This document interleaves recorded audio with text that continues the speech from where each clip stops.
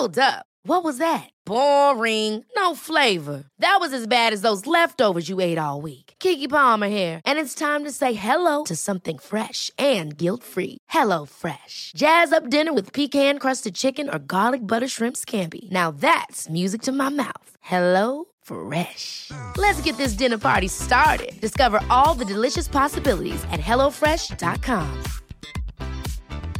Hiring for your small business? If you're not looking for professionals on LinkedIn, you're looking in the wrong place. That's like looking for your car keys in a fish tank. LinkedIn helps you hire professionals you can't find anywhere else, even those who aren't actively searching for a new job but might be open to the perfect role. In a given month, over 70% of LinkedIn users don't even visit other leading job sites. So start looking in the right place. With LinkedIn, you can hire professionals like a professional. Post your free job on linkedin.com/achieve today. Hey, it's Ryan Reynolds, and I'm here with Keith, co-star of my upcoming film, If, only in theaters May 17th. Do you want to tell people the big news? All right, I'll do it. Sign up now and you'll get unlimited for $15 a month and 6 months of Paramount Plus Essential Plan on us. MintMobile.com/switch. Upfront payment of $45 equivalent to $15 per month. Unlimited over 40 gigabytes per month. Face lower speeds. Videos at 480p. Active Mint customers by 531.24 get 6 months of Paramount Plus Essential Plan. Auto renews after 6 months. Offer ends May 31st, 2024. Separate Paramount Plus registration required. Terms and conditions apply if rated PG. Life is full of awesome what-ifs and some not so much, like unexpected medical costs. That's why United Healthcare provides Health Protector Guard fixed indemnity insurance plans to supplement your primary plan and help manage out-of-pocket costs. Learn more at uh1.com.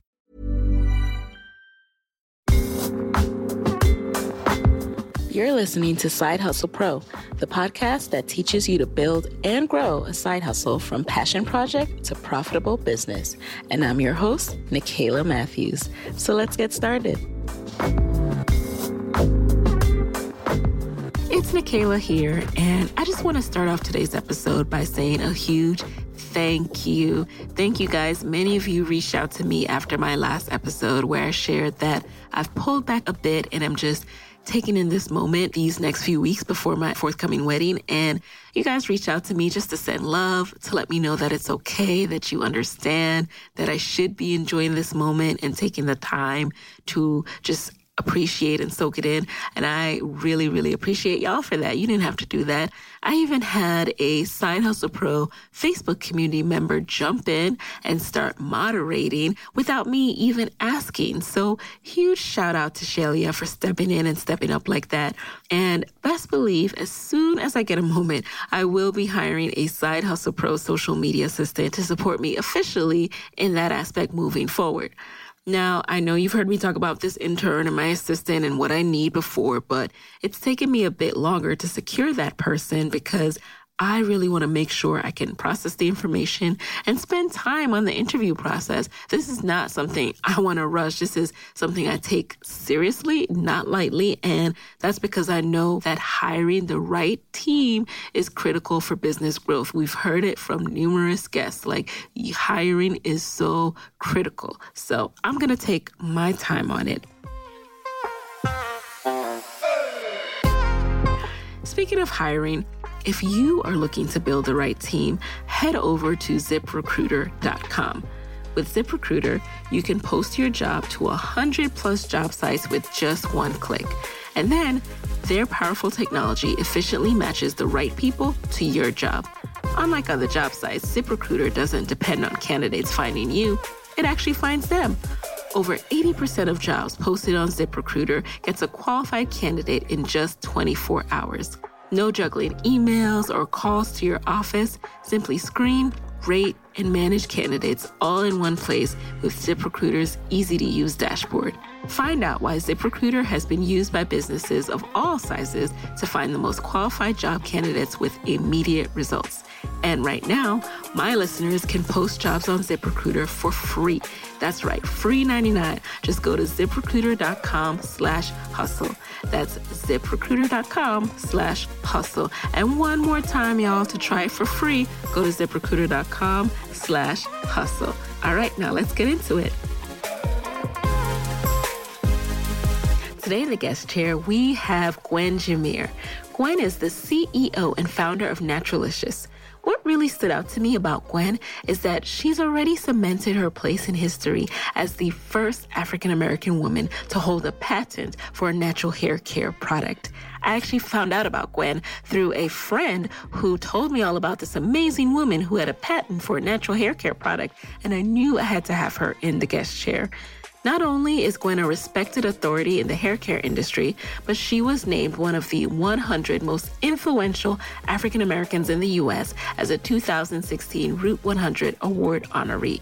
She's also the winner of the Black Enterprise Elevator Pitch Competition and has been featured everywhere, from Fast Company and Essence to Entrepreneur and the Washington Post. Let's hear from Gwen. Hello, Gwen. Welcome to the Side Hustle Pro guest chair. Thank you so much for having me. I am really excited to have you here. So for those who don't know as much about you, tell us a little bit about your background. How did you get into entrepreneurship?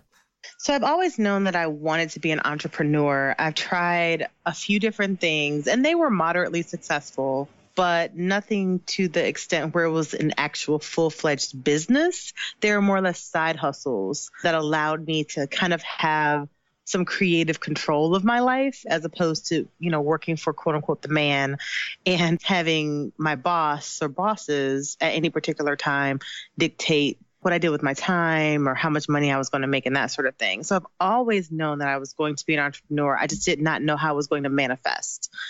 As far as what I currently do with Naturalicious and founding that company, that was probably the least intentional business thing that I've ever done. It was purely organic. I was pregnant with my son, who is now 6 years old, and I saw a movie called Good Hair by Chris Rock. And in this movie, which I'm sure plenty of the listeners have watched, yes. In this movie, he takes a can of soda and he submerges it into a big tub of hair relaxer, and the can disintegrates within seconds. And I'm pregnant and I'm emotional already. So seeing that just freaked me out to like the 10th power. And I was, it's like, oh my gosh, this is doing this to this can. What's it going to do to my son who's in my belly? My kid's going to disintegrate like this can. Like I was all over the place with it. And in that moment, I decided that I wasn't going to relax my hair anymore. Problem was that I had been doing so since I was in the 3rd grade. So I really had no clue what to do. I'm like 26 at this point. So I had no clue what to do with my hair in its natural state. And so it just kind of evolved into me looking for the right sort of products, the right mix of things that, one, worked extremely well. 2, were truly all natural, because as a lot of us know, there's things that say natural, but they actually aren't natural. Oh, yes. And then 3, finding something that didn't consume my life, because by now I'm a mother, I'm a professional woman. At that time, I had a very high-powered job. I was the global digital communications director for Ford Motor Company. So I had this extra demanding job. I was a wife at the time. I was suddenly becoming a new mother. And the thought of having to spend hours on my hair just wasn't something that I was able to do. And so that's kind of how the business came about, was me looking for something that fit all 3 of those criteria and not being able to find anything. So you're pregnant. I know you don't have a lot of time on your hands. When did you actually start building out the business? So I started building out Naturalicious probably right when the day that I saw that movie. I remember initially it was just me trying to figure out something for myself. It was never intended to become a business. It was just, hey, I need something for me. I'm just going to have to DIY this thing. I have no chemistry background other than 11th grade. And I did get an A, but other than that, I'm not a chemist. And that's really what it was. It just kind of evolved into a business when friends would ask me, what are you using on your hair? Your hair looks so good. It smells so great. What are you doing? I would give it to them. And then next thing I would know, their coworkers and their friends of friends of friends were asking where they got it and could they buy it. And so that's how it turned into a business, because I was like, oh, I guess I've got to put up a website because people want to buy this stuff. But to be honest, when I was working for myself, Naturalicious actually started out an online beauty supply store. So I remember my son was just born. He was in a stroller, and I remember walking down the street with him in the stroller, and I'm on the phone with my best friend.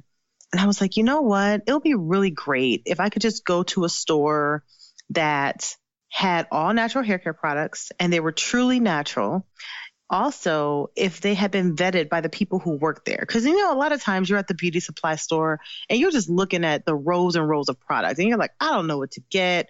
Some of these places, they don't know what you should get. They just want you to buy it, you know? Yes. And I was like, what if I could go somewhere and everybody who worked there had knowledge of the product? Like, you had to have product knowledge of individual brands to work there.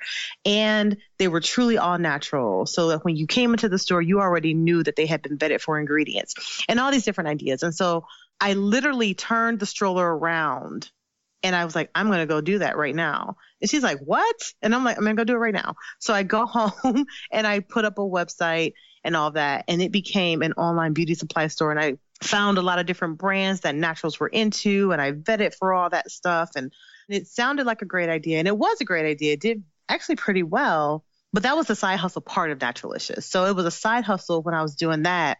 But then again, I had my own little like concoction that I was using on my hair. And I found that more people were actually asking for that. And I wasn't even promoting that. This is all word of mouth. So more people were asking for that than they were asking for the products that I was actually trying to sell. So I was like, oh, you know, I must have something here. And so time went on. I ended up losing my job. I was laid off when the company went through a restructuring and I was going through a divorce at the same time. So I got laid off 30 days before my divorce was final. So it was a really bad time to be laid off, not have any money, suddenly be a single mother. And at that point, the day I walked out of my job, which was May 4th of 2013, that was the day that I decided that I was going to make Naturalicious a legit, full-fledged business because I had told myself I was done working for other people. I don't enjoy it. And I knew that I wanted to work for myself. So I had $32 in the bank and I was just like, I'm just going to make this happen. And so that was 4 years ago. When you had started the beauty supply store, like you said, you went home, you threw up a website. Did you know how to do all this stuff before? Like, it seems really straightforward. Like, you just went home and you put up one business. That didn't work out, so you pivoted to the other business. Like, how were you doing this and where were you getting inventory? Well, I would get inventory from the brands. So one of the brands that we carried was Curls, which is in Target now. We also carry Jane Carter. When I say we, it was me. And our office was my little home office. So that was where all the inventory was kept. So in my home office, there's a pretty large shelving area. And so I turned that into the inventory spot. And so I would sit in my office every day and, you know, people will order Jane Carter solution products, or they will order Curls, they will order Commit Biologics, or we had about 14 different brands that I carried on the store website. And it even got to the point where I went out and I found a retail location in the city. I live in Michigan and I'm not too far from Detroit. So I found a company who was looking to share their space, and it was a candle company. And so basically we were sharing space. This is all while I still have my job. So we're sharing space within the candle shop. And the plan was I was going to work at my job and she was going to run the store. And then when I had time, which was not very much, I would come in and I would then take over the store and she could kind of get a break. But what started happening was that people would call me and say, hey, I'm at your store and I'm looking for X, Y, and Z product, but the store is closed. What time are you guys opening? And it would be like 2:00 on a Wednesday. And I'm like, where is she? You know? Oh my gosh. It was horrible. I'm like, girl, you messing up my money. Like, I can't have this. You know? So it was just a mess. And so I realized in that moment that I don't like retail. I like retail sales. I don't like me having to be fixed on a location. So for me to have to be at a physical location for 8 hours a day or whatever is not something that vibes with my spirit. And so I was like, you know what? I'm not doing this with you anymore. So I closed down the side hustle / physical retail location that was sharing space with her. And I just completely took it back online.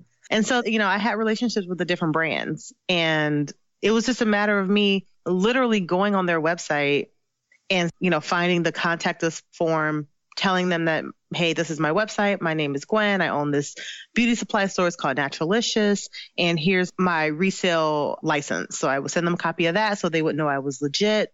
And then I asked them for their wholesale pricing. And it was just that simple. I always get people asking me, well, how did you know to do this? It was like, I don't have any more connections than you do. It's just a matter of me asking. I think a lot of times we never even try. Yeah, we never try. And we make things bigger. But in our minds, they're bigger and more complicated than it really is.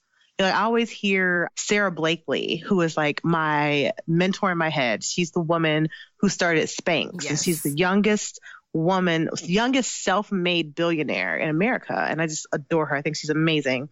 And she always talks about getting into Neiman Marcus. And people are always asking her, how'd you get into Neiman Marcus? Who'd you know? She's like, I literally called them. she's like, I didn't know anybody. I picked up the phone. Yeah. That's it. I didn't wait around to find the right person at a networking event. I just called them and told them, this is what I have.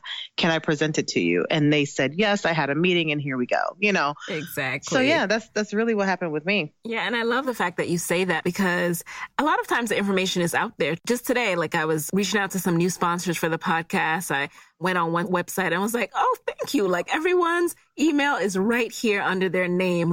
It's amazing. If you just look and ask, stuff is out there. It's not as hard as it used to be. Absolutely. So let's get into those other steps now, because your divorce was finalized and you were laid off.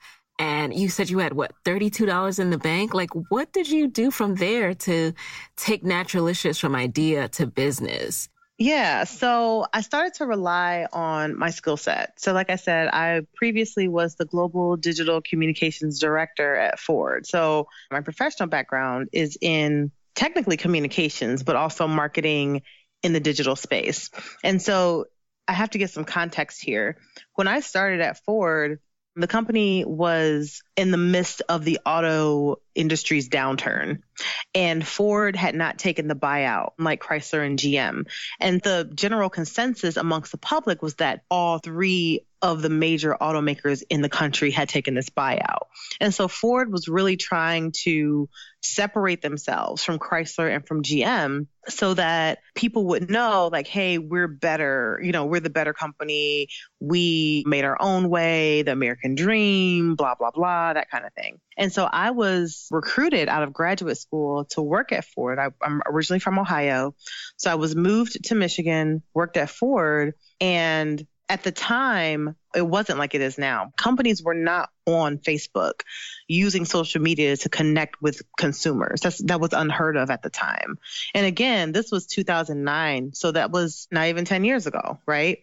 And so my team, we had the charge of using social media, creating a Facebook page, finding fans to drive to our page, and then connecting with them in a personal way. So taking this huge behemoth of a brand and making it much more personal for the consumer so that they felt like they were talking to us one-on-one. And so we utilized Twitter, we utilized Facebook, all these, seemingly free tools, although obviously it's Ford, we have a huge budget that we can work with, right? So when I got laid off for my job, I took that same idea, that, okay, I have all this training now and all this background in how to market a brand on a shoestring budget, despite the fact that we had a huge budget. So me having $32 didn't really sway me because I knew how to market without having access to an enormous budget by utilizing social media in the right way, right? So that was one thing that I did. So I was very lucky to have had my previous position because it totally prepared me for the role I was finding myself in at this point with $32 and no money to do anything with. But what I would do, I would grassroots it the whole time. I would find people on Instagram who had more followers than me. And at that time, that was almost everybody. And I would find people who tried a product similar to mine and kind of sort of liked it. And I would email them and I'd say, hey, if you like this product, you're going to love mine. Let me send it to you. And if you like it, just do me a favor and make a post about it. So that's how we got known in the beginning, was because people were utilizing something that was better than what they thought that was the general status quo. And so it was just finding ways to be creative in the marketing space without having access to a budget. I mean, you get real creative when you don't have any money, Oh, yes. And once I would make a sale, or a few sales, I would then go to the farmer's market here in Detroit. I would go there. It's called Eastern Market. I would sell what I had, and then I would take the money that I had made and I would then funnel that back into buying more inventory, more bottles, more raw materials, more caps, that sort of thing. I would take whatever was left and pay whatever bill I could out of it. And then after that, I would just put the rest back into the business. So there was no excess money. It was like it either went into the business or it went to, feed my son and pay our bills so that we could stay afloat. So prior to working at Ford, I was an editor for a publishing company. So I had, some different skill sets. And so I would go on to websites like at the time it was called Elance, but now it's called Upwork. I would go there and it was like a place to find freelancers to do for different jobs. And I would bid on jobs just to kind of help me stay afloat without me having to go find a job. Because finding a job, one, for me, it's just too much. It's just too much finding a job is a job in itself. It's a commitment. It is. And it's like, I don't have time for this. I don't want to do this. My heart's not in it. And I think that my risk tolerance is a bit higher than a lot of people's. But I was willing to say, you know what? My car note's not going to get paid today. But I work for myself and I love it. I love waking up. I don't dread going to work and being miserable. And that's kind of how I felt. And I knew that one day it would get to a point where I would love to wake up and my car note was going to get paid. And so I just knew that I had to just stick through it. But then also on the side, creating kind of like another side hustle for myself in the meantime, so that I could still have this entrepreneurial dream and this life and all that stuff, which was my main thing. But on the side, having that extra income from editing or from marketing for other people. And I would do that kind of like in the meantime. Using your own sales, your own money to fund your business and not having to have your hand outstretched asking others is really admirable. How did you do it? Well, it was just one, to be honest, I was going through my divorce, and once it was finalized, it was very important to me that my son, who was only 2 at the time, didn't see us fail. Like that was always in the back of my mind. I didn't want his lifestyle to change. It was already bad enough that his dad wasn't in the house anymore. I didn't want us to have to move home with grandma. I didn't want us to have to be homeless. He went to a really nice daycare at the time he was 2. I wanted him to continue to be able to go to that daycare. Now, I couldn't afford for him to go 5 days a week like he was before, but at least to still see his friends like 1 or 2 times a week. Like all that stuff was in the back of my mind. Like I want his life to feel unchanged for the most part. Like divorce is already challenging enough for kids, let alone having to uproot yourself. And so that was really my drive. Like we live in the suburbs and it's a pretty nice area and it costs to live in that area, And I remember when I was getting divorced, my ex-husband at the time he told me, he was like, you aren't going to be able to afford that house. You are going to need me and you can't make it on your own. Oh no. And that was, yeah, right. Hello. I'm like, oh no, you messing with the wrong one. You don't know. You must not know me.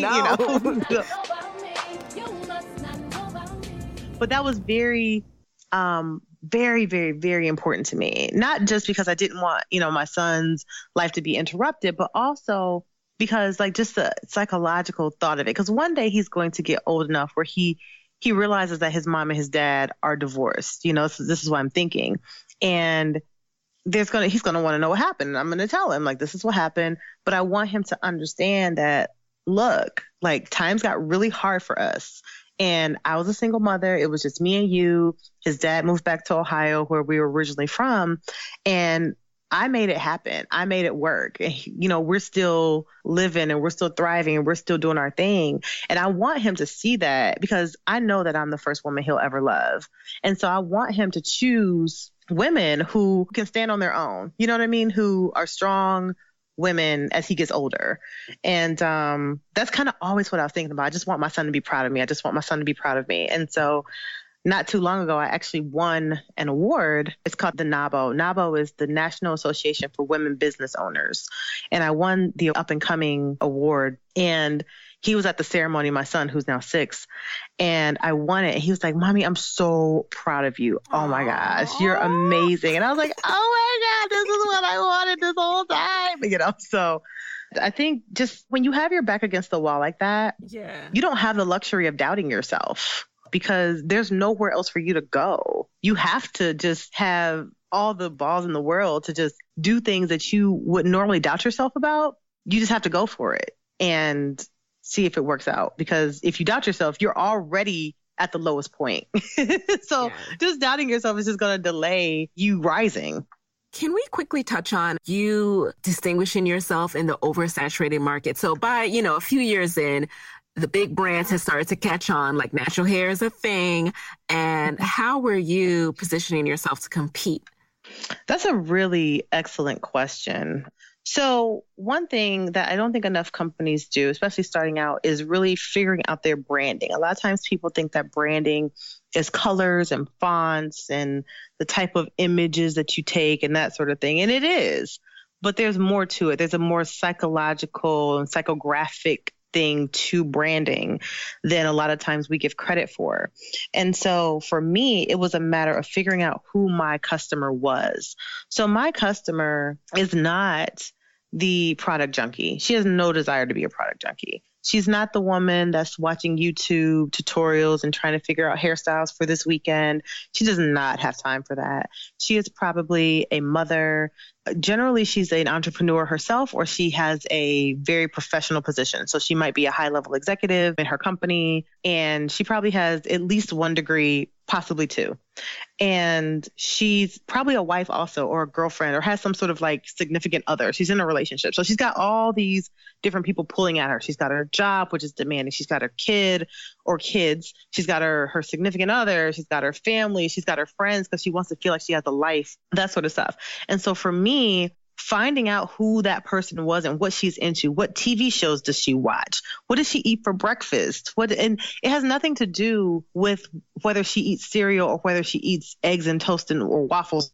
It's really about her habits. So finding out that my customer is generally an on-the-go person. So if you survey your customer base, your best customers, and you find out that your best customers, when I say best, I'm talking like your top 10, top 20% of customers who are routinely purchasing from you over and over and over. These are your fans. These are your rabbit fans. They're your evangelists. They want you to succeed, so forth and so on. So you survey these people, and I will find out the common thread amongst them. So what do they eat for breakfast? What do they watch on TV? What sort of magazines or media do they read?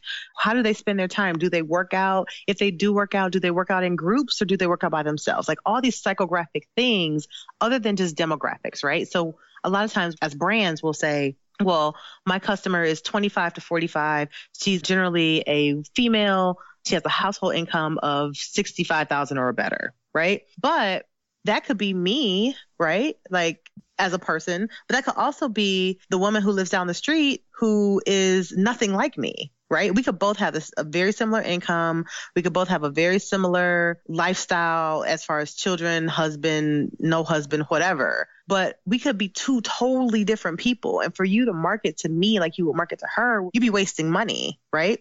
So for me, the way I would differentiate myself is that I would literally take a survey of those people who are my top 10 to 20% of customers. And I would find out those things that I mentioned. Like I could care less if they ate toast and jam and eggs and bacon, or if they ate cereal or they ate at Starbucks or McDonald's on the way to work. Like that doesn't matter to me. What matters is the habits that you find and the common thread amongst them.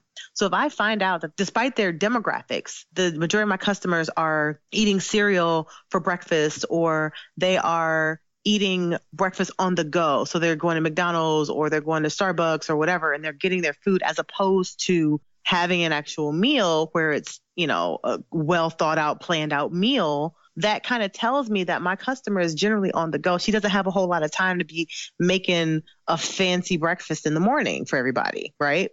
So if I notice this, then I know that my customer is generally somebody who's time strapped. And if she's eating out all the time every morning for breakfast, she's probably not price sensitive either because that costs money, right? It's a lot cheaper to go to the grocery store and buy eggs and buy bacon and buy toast and all that stuff and make it in the morning than it is to be buying food every day on your way to work. But this is what my customer is doing because she's busy. She's got kids. She's got a husband to get ready in the morning. She's got to get herself ready. Depending on where she lives at in the country, she may have to take a train or some sort of public transportation to get there if she lives in New York or say San Francisco, that sort of thing. So that's what I would do to differentiate myself. I would literally call up my best customers and ask if I could interview them and ask them about 50 different questions about just their lifestyle. And I'm pretty sure they would be asking me like, why does she care about where I work out? But for me, it was a bigger picture as to, like, what can I find out about all of you that's very similar? And I found so many things that we have a very well thought out customer profile in our office. And when I say our now, it is more than just me, but it's a very well thought out plan. And I can say we look to figure out who our muse was. And we'd say, what celebrity? Like, because I can identify with a certain celebrity. Like, I don't know Jane Jackson who lives down the street, right? So I can't really identify with her because I don't know anything about her. But I do know certain celebrities, right? Not personally, but I know them from like seeing them and I can understand them and relate to them. So what celebrity do I have that we can use as our muse that fits all of these criteria? And so we ended up choosing Shonda Rhimes as our muse because, one, she is a boss, both literally and figuratively, as is our customer. She is a mother, as is our customer. She's a single mother to 2 kids. I imagine that she's always busy. I can't imagine her sitting around twiddling her thumbs, having nothing to do, right? So I imagine that she's extremely busy, as is our customer. And so we can look at Shonda Rhimes and say, okay, would this product benefit Shonda Rhimes' life and would she buy it, right? I can't say that about Jane Jackson down the street because I don't know her. Right? But I can identify with Shonda. And so anytime that we are putting out a product, anytime we create some advertising, anytime we do anything, we always say, would Shonda be into this? That's the first question we ask. And if Shonda wouldn't be into it, it doesn't go out. That's something to copy, y'all who are listening. You have to do that research, find out who your target customer is, and ask yourself, would she like this? Would he like this? That's how you move forward. But you really have to do the research. You can't guess. Right. You can't guess. And it's so much easier. Like, we have a big old smiling face of Shonda Rhimes on the wall. And we literally say, know this? Have you sent her some I don't think she does, but I've talked about it several times. So if she ever runs across an interview, she would hear it. But we're going to have to send her this episode. Yes, but it's a beautiful picture of Shonda Rhimes. And that's the first thing that I say.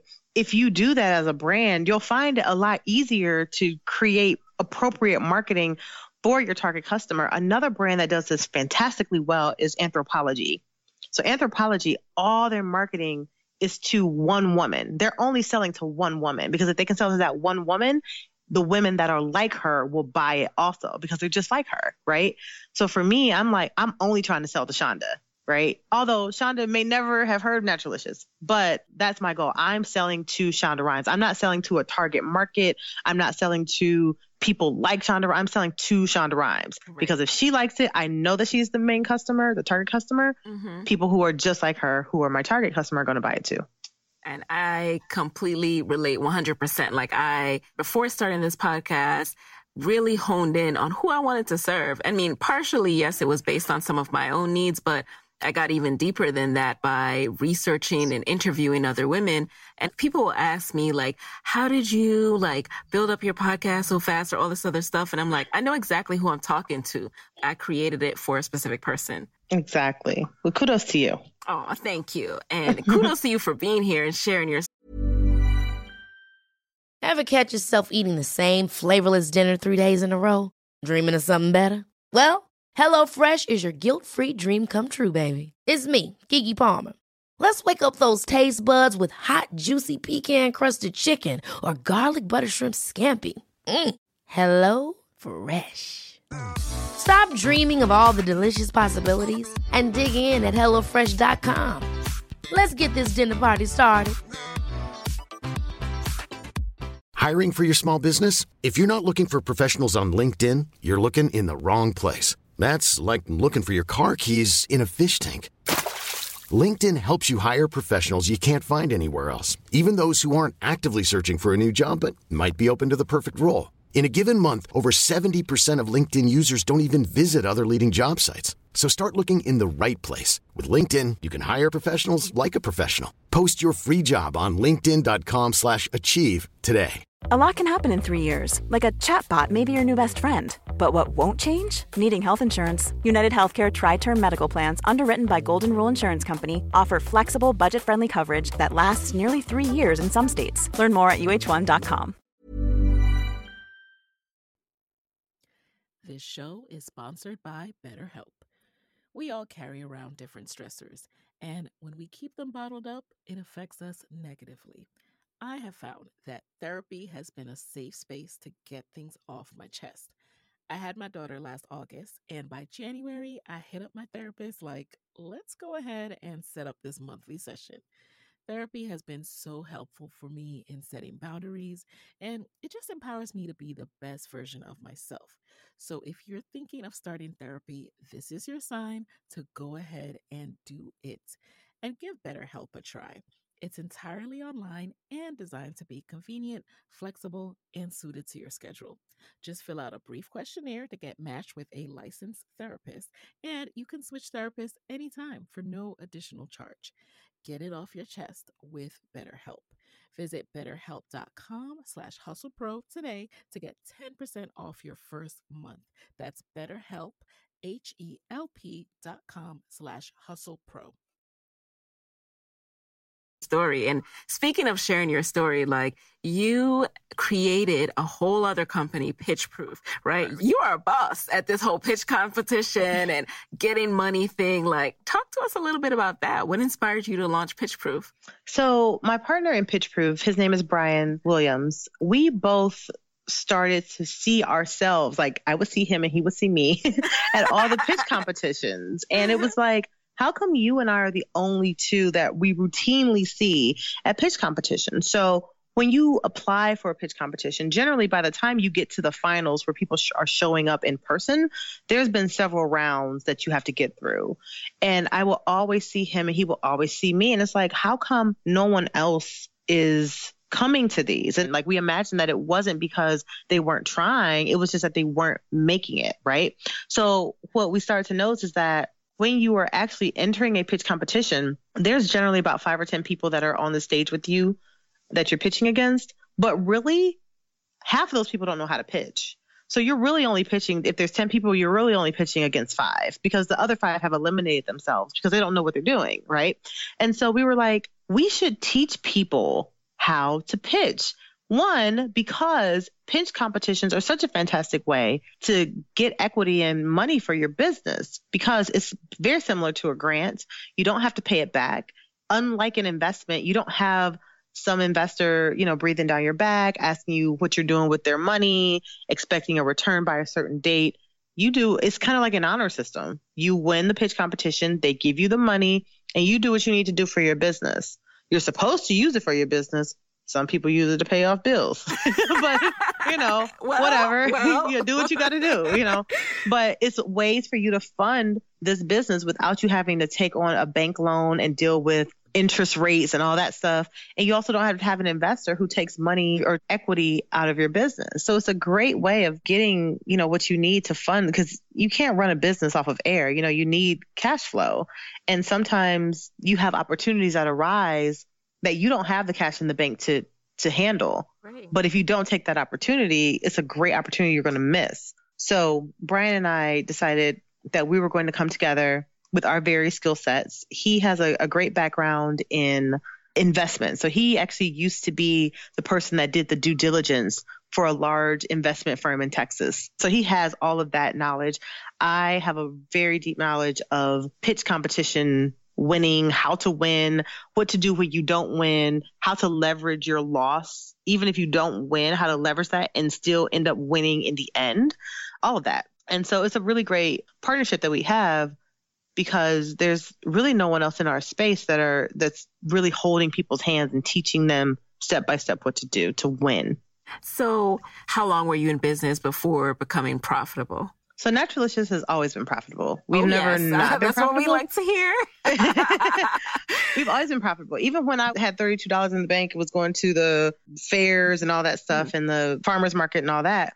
And it's because I never purchased anything on credit. One, I always used cash because the last thing that I needed as a newly single mother with only $32 the day I got laid off was to have debt to deal with, or more debt than I already had to deal with, And so if I couldn't afford it in cash, or if I didn't have the money in the bank, it didn't get purchased. So that made me have to hustle and grind harder to be able to afford the equipment that I needed or the raw materials that I needed. Or if I needed to buy something in bulk to lower my costs, I had to hustle and grind to get that money so that I could pay for it with the money in the bank. Also, I haven't taken on any investment. I have been offered investment by people, but I've declined them all. And it's kept me profitable, but more so than being profitable, it's also kept me sane, because I see a lot of these companies that, I mean, they're doing insane, $10 million in sales in like half in the first quarter of the year or whatever. You know, they're $20 million companies and they're not profitable. And I'm like, how, Sway? Like, how are you not profitable? What is going on? How are you making all this money? What do you have excess of? Because to me, if you are making that much money, you should be able to take home a paycheck. Like, how stressful is it to have all this income coming in and you can't even take home a paycheck, you know? So that was my one thing. Like, not only do I want to be an entrepreneur, but I don't want to create a job for myself, right? That's what a lot of times we do. So we go into business for ourselves and we end up creating a job, right? Which is the worst sun up to sundown, like. Yes, and it's the worst kind of job to have because you don't get sick days. There's no PTO. You don't get benefits. You know, it's like having a self-created job is the worst. So. Yeah. I want to be happy with what I'm doing. I don't want to despise or resent my business. Yeah. And so, again, to answer your question, we've always been profitable. And I would encourage people to let the business tell you when to grow. Like, it'll tell you when you no longer can fulfill your own orders. Ooh, that is a quotable. Let the business tell you when to grow. Tweet that out and make sure you quote me. But yes, it's like, let the business tell you when to grow, because like, I realized I could no longer fulfill my own orders when we were getting orders faster than I could fulfill them within my lifestyle, right? So like, my son is in school now. He's in kindergarten, which means he gets out of school earlier than he did when he was in daycare, right? So my day is shorter. Also, he goes to school later. Daycare started at like 7 a.m. Kindergarten doesn't start till 9. So 2 hours of my day are gone in the morning, and then 2 hours of my day are gone in the afternoon. So I can no longer spend all day long fulfilling orders, right? So I know now, hey, I got to get somebody to fulfill these orders, because also I travel a lot for my business. So if I'm traveling all around, you know, drumming up new accounts and networking and doing what I have to do for the business, guess what? Those orders aren't going out. And people are going to be unhappy because their orders are going to take a whole week to get done because they got to wait till I get back, which means I need to hire somebody to handle my orders. So at that point, you realize, okay, the business has grown and it's telling me that I need to hire someone to handle this part of the business for them. Same thing with any aspect of the business. Don't get so overzealous or so excited about having your own business that you end up going into the hole and you end up not being profitable. It doesn't have to be that way. You know, one of the things that really stood out to me and your business and how you're growing it is the really awesome influencer partnership you did for your cocoa shea butter line. Like, yeah. How did that idea come about? So we partnered with Derek Jackson, who is an influencer, as you mentioned, on Facebook and on Instagram. He has a extremely large following, about 1 million followers on Facebook.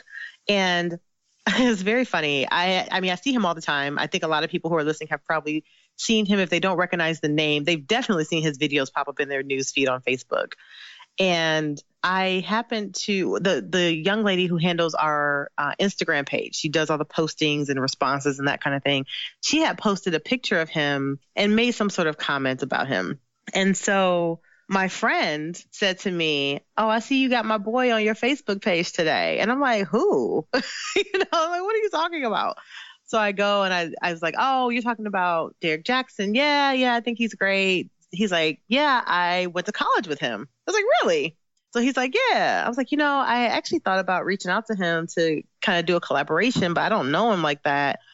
And he said, "Well, I'll give you his number." And I was like, "Okay." And so Derek and I got acquainted that way through our mutual friends. And he was just like, "You know what? I really love what you're doing. I think you're great. I think it's dope that, you're the first Black woman to have a patent on a natural hair product." And I was like, "I think what you tell women about loving yourself and, having self-love and self-care, I think that's dope." And we were like, "Let's do something together." And that, it was very organic. It was just like that. It's not like I sent him a pitch letter or anything. And so we kind of came together just kind of vibing on trying to figure out what we could do that would benefit our community and also be great for the two of us mutually. And so I was like, well, I really would love to do a body care line with you. I think that it would be great. I think your fans would love it. I think my fans would love it. And he's like, let's do it. And so I went into the lab, formulated up the body butter, sent him a sample of it. He loved it from out the gate, and we put it out as a test to see how it would do. And we put it on pre-sale, and within 3 weeks, we had sold 1,000 jars. Oh my gosh. Yeah. So it's been a good partnership. Again, I try to think of things to do that my competitors aren't doing, right? So I always like to say, fish where the fishermen aren't, right? So that way you can be a big fish in a small pond as opposed to trying to be a small fish in a big pond. My industry is extremely saturated, as you know. And the thing is that this industry is not extremely creative, to be honest. Everybody does whatever. It's kind of like Me Too. Everybody does what everybody else does. And so this is a fine strategy. There's nothing wrong with this, but it's what everyone else does. So they find someone on Facebook or Instagram or YouTube. They send them a product. The person uses the product. They say they love it. And then it's like on to the next product. And that was a great strategy 5 years ago. Because back then, influencers were not necessarily being paid for what they do. They were they just wanted to share, right? And there's nothing wrong with getting paid for what you do. Please don't anyone listening, please don't misunderstand. It's fine that they get paid. I think they should get paid. But what is done is kind of, consumers have started they know that people are being paid, right? So you can't possibly love every leave-in conditioner that you try. Exactly. Right? I have unfollowed people because of that, because I don't know if I can trust them anymore. Exactly. And the thing was, it was trustworthy in the beginning. So the companies that were smart enough to kind of jump on that idea in the beginning, I think that they were able to get a lot of traction out of it. But nowadays, it's not the best strategy to have as your sole strategy because, again, most people understand that so-and-so is getting paid for it, even if they don't say that they're getting paid for it. And no company is going to pay you to say that that you don't like their stuff. Right. So, again, it's kind of it's more difficult for the consumer to determine who's really loving something and who doesn't love something. And so what I try to do, again, is to fish where the fishermen aren't. So what are my competitors not doing? And that's a harder thing to come up with. It's so much easier to just do what everyone else is doing because it's kind of already been proven. But if everyone else is doing it, it's going to get diluted after so long. So the thing with Derek, that's not something that has been done before. We have another campaign that we're going to come out with completely separate from Mr. Jackson soon, and it's not something that's been done before. Ooh. And I'm really excited about it. And it's just I don't know, it's just I don't want to be a Me Too brand. I think also I try to make sure that our marketing budget is enough where we can do what we need to do, but it's not so much that we use the money as a crutch for creativity. Right? And so that happens a lot with when you have unlimited budgets. You're just like, oh, well, here. And it happened with us at Ford. I mean, we would sometimes just put money to a certain thing because we had the money in the budget. When you don't have the money in the budget, it forces you to be creative and keeps you from just being that mundane, monotonous, having that sort of branding and marketing. So be wise, especially when you're starting out. I hear that message. Before we get into the bonus round, just want to know what's next for Gwen and how are you continuing to grow your various brands? So a few things are coming up. So like I said, we have this new campaign that we're going to be launching very soon. And I wish I could talk about it. I so wish I could talk about it. It's so exciting and so interesting and new and different and fresh. So maybe I can come back on like another time once we've launched it and we can talk about it. But That's happening. Ideally, we'll actually start filming that probably in July. So that's kind of like where my focus is right now. Other than that, just finding interesting ways to market the business, utilizing technology smartly. So retargeting advertisements for customers. I hope that the listening audience is privy to retargeting. And if not, please look it up. You can retarget on Facebook. You can retarget through Google. And it's kind of like a working smarter, not harder sort of thing for marketing your business. Also, for me personally, my brand, I do a lot of speaking engagements. And so I'm actually going to be upping the ante with that. I kind of take them here and there, but I'm going to be more intentional about my speaking engagements. I really love, if you can't tell, talking. And And so I love talking about business. I love talking about entrepreneurship, and particularly to small businesses who are kind of starting out, who I feel like I can help them avoid certain mistakes because I've made those mistakes perhaps. So I like that. So I'm going to be upping the ante with my speaking engagements. Also, we're working on a conference, a business conference for successful single mothers. And that will be hopefully happening next year in August is the target date. The Successful Single Mom Summit is the name of it.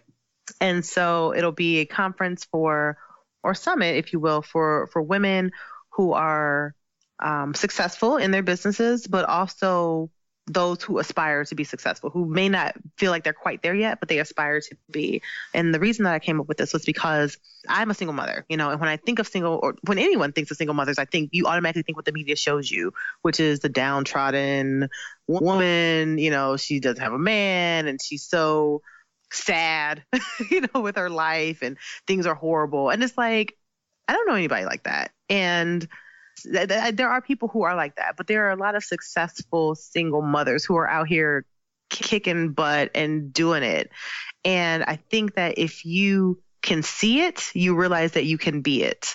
And so I want to create a conference for us that helps those of us who are doing well to connect, but also those people who feel like they want to be, but they're not quite there yet, allow them to actually see some of these amazing, incredible women who have been in their shoes and have made something out of nothing on their own. And so it's not a place for, bashing your ex-husband, it's none of that, it's none of that. It's all business. It's all because we have different needs. To be quite honest, there's a difference in being a single mother to in my case, a single mother to a 6-year-old boy who is in like 8 different activities and you have no family here and it's all me, right? Versus if I were married or if I were in a relationship where I was like maybe cohabitating or whatever, where I could share that split of time, right? So everything that happens is on me. If I don't kill it, we don't eat it. You know what I mean? So it's a different sort of dynamic that single mothers have as business owners. And so it's already hard enough having a business because that's like your child, but having a child along with it is even more challenging. And so it's just really a conference for us to share that dynamic with each other and walk away from it feeling inspired and just knowing that we can be awesome women. Really, it's what it is. So that's coming up next August. Is there a website for people to stay tuned, or should they just stay tuned on your website? You should probably just stay tuned on my website. The website is not up or ready yet. The URL has been secured, so don't nobody out there go try to take my URL because I already bought it. But other than that, the website is not up yet. So, but yes, just Stay tuned to probably my Instagram page. Is probably where I make most of those announcements. So my Instagram page is just Gwen Jimmere, which is GwenJimmere. Okay, so now we are going to jump right into the bonus round. You know the deal. You just answer the first thing that comes to mind. Okay. So number 1, what's a resource that has helped you in your business that you can share with the Side Hustle Pro audience? Black Enterprise Entrepreneurs Conference. Number 2, what's been the best business book or podcast episode that you've consumed this year? This year, I'm going to say Shoe Dog by Phil Knight, who is the founder of Nike. Oh, yes. Number 3, who inspires you and why? Sarah Blakely inspires me because she is, as I mentioned earlier, she's the youngest self-made female billionaire in America. We have very similar backstories. She was also not single mother, but she was also like young and had this wacky idea to turn some compression stockings into something that made her waist look smaller. And she just kind of went for it. She didn't have any connections. She ended up in Neiman Marcus, got on Oprah, but now she's a billionaire. And she also has never taken any investment. She owns 100% of her company. She also filed her patent on her own, as I did. So I feel like we're like sisters. We should know each other and we should hang out all the time, but she doesn't know who in the world I am yet. So Her and Shonda, after this episode, Yes. we'll send it to them. Yes. Number 4, what's a personal habit that has helped you significantly in your business? That's a great question. I'm going to say I made it a habit to not take my laptop into my bedroom at night. And so the reason that helps me is because it keeps my balance together. Because if I have my laptop in my bedroom, I'm going to be working, even though I may take it up there with the thought of, I'm going to watch Hulu. Somehow I'm going to end up working, and I'm going to be working all through the night, and it kind of messes up my work-life balance. So for me, the habit is intentionally, like, the computer does not belong in the bedroom. It stays downstairs where I would do work, and it helps me to be more productive because I know that I can't just take it upstairs at night. So I got to get everything done during the day. So when I'm upstairs, I can actually be relaxing. Number 5, what's your parting advice for fellow women entrepreneurs who want to be their own boss but are worried about losing that steady paycheck? Oh, I love this question. So my advice is to remember that waiting is not a wealth strategy. And what I mean by that is waiting around because you feel that you need to have that steady paycheck. All it does is delay your prosperity, and it also serves as a crutch for you. Now, on the other hand, it's important for you to assess your risk tolerance. People like me are a little bit more risk takers, but if you are extremely uncomfortable with taking that risk, I would just want to remind you that, again, waiting is not a wealth strategy. So even if you are trying to make sure you keep that steady paycheck coming for a little while, at least start working your business. Like, you're going to have to take it from being a side hustle to being a second full-time job if you want it to really thrive and really grow, so that you can have enough revenue from that business so that you can quit that daytime job, which you really don't want. So don't delay, don't wait. We're always waiting around for the right opportunity. We're always waiting for our kids to graduate from high school, or we're waiting until we find a better job, or we're waiting until this happens, or we're waiting until that happens. And we always think that once that thing happens, everything's going to fall into place. But rarely does that happen. Rarely do the stars align in such a way where everything just works out. So you're always going to be waiting.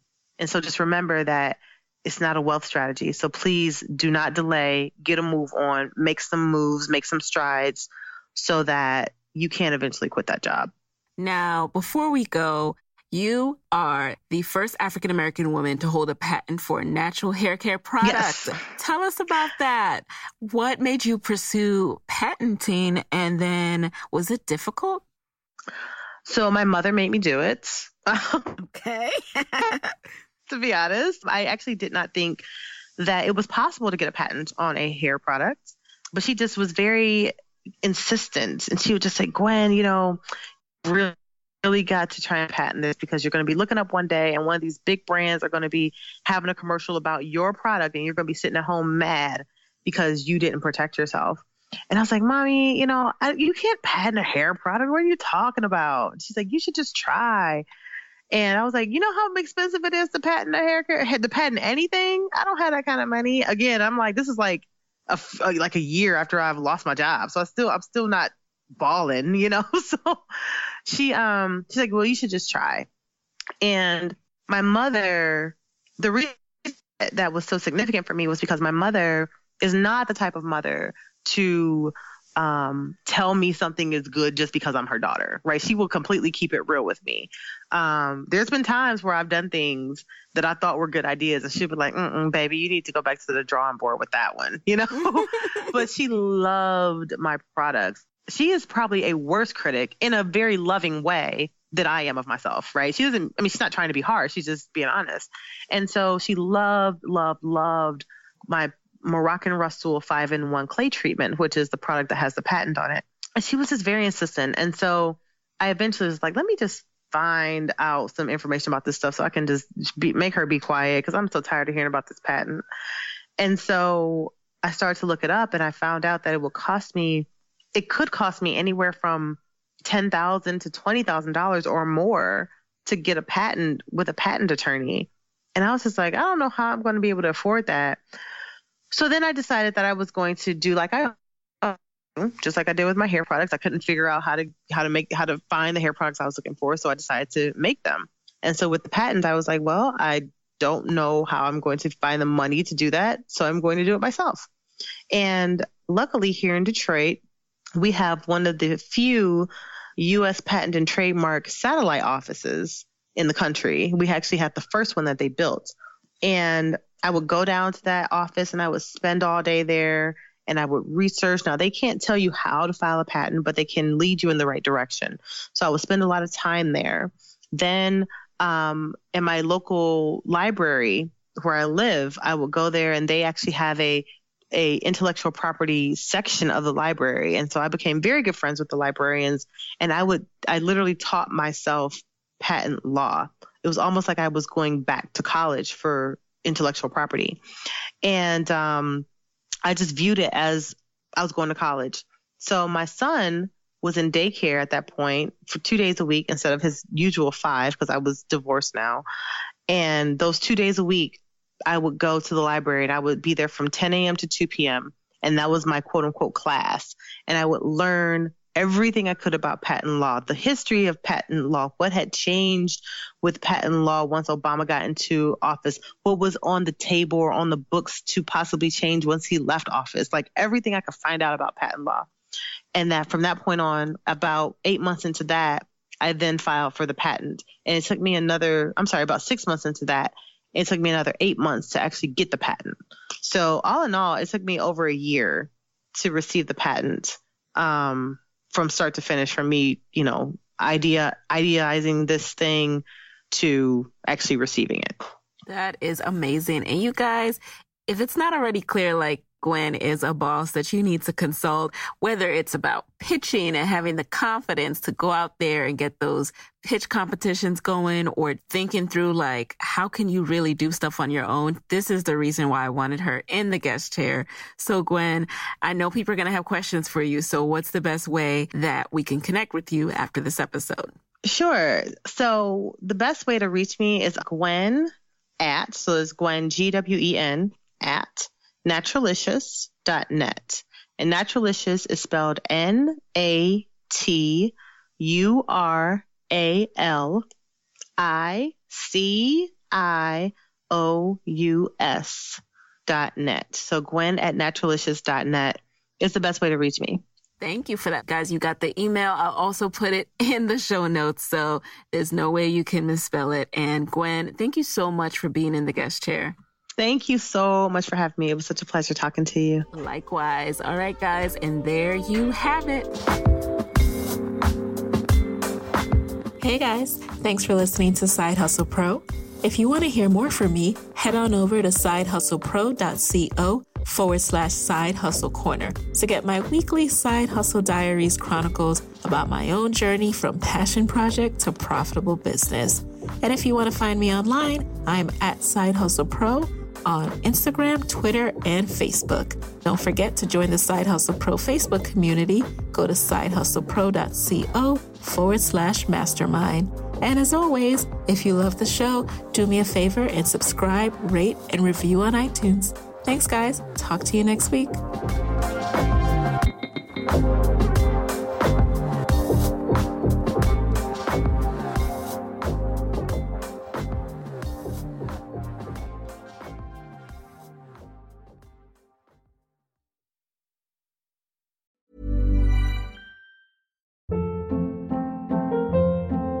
Hold up. What was that? Boring. No flavor. That was as bad as those leftovers you ate all week. Keke Palmer here, and it's time to say hello to something fresh and guilt-free. Hello Fresh. Jazz up dinner with pecan-crusted chicken or garlic butter shrimp scampi. Now that's music to my mouth. Hello Fresh. Let's get this dinner party started. Discover all the delicious possibilities at HelloFresh.com.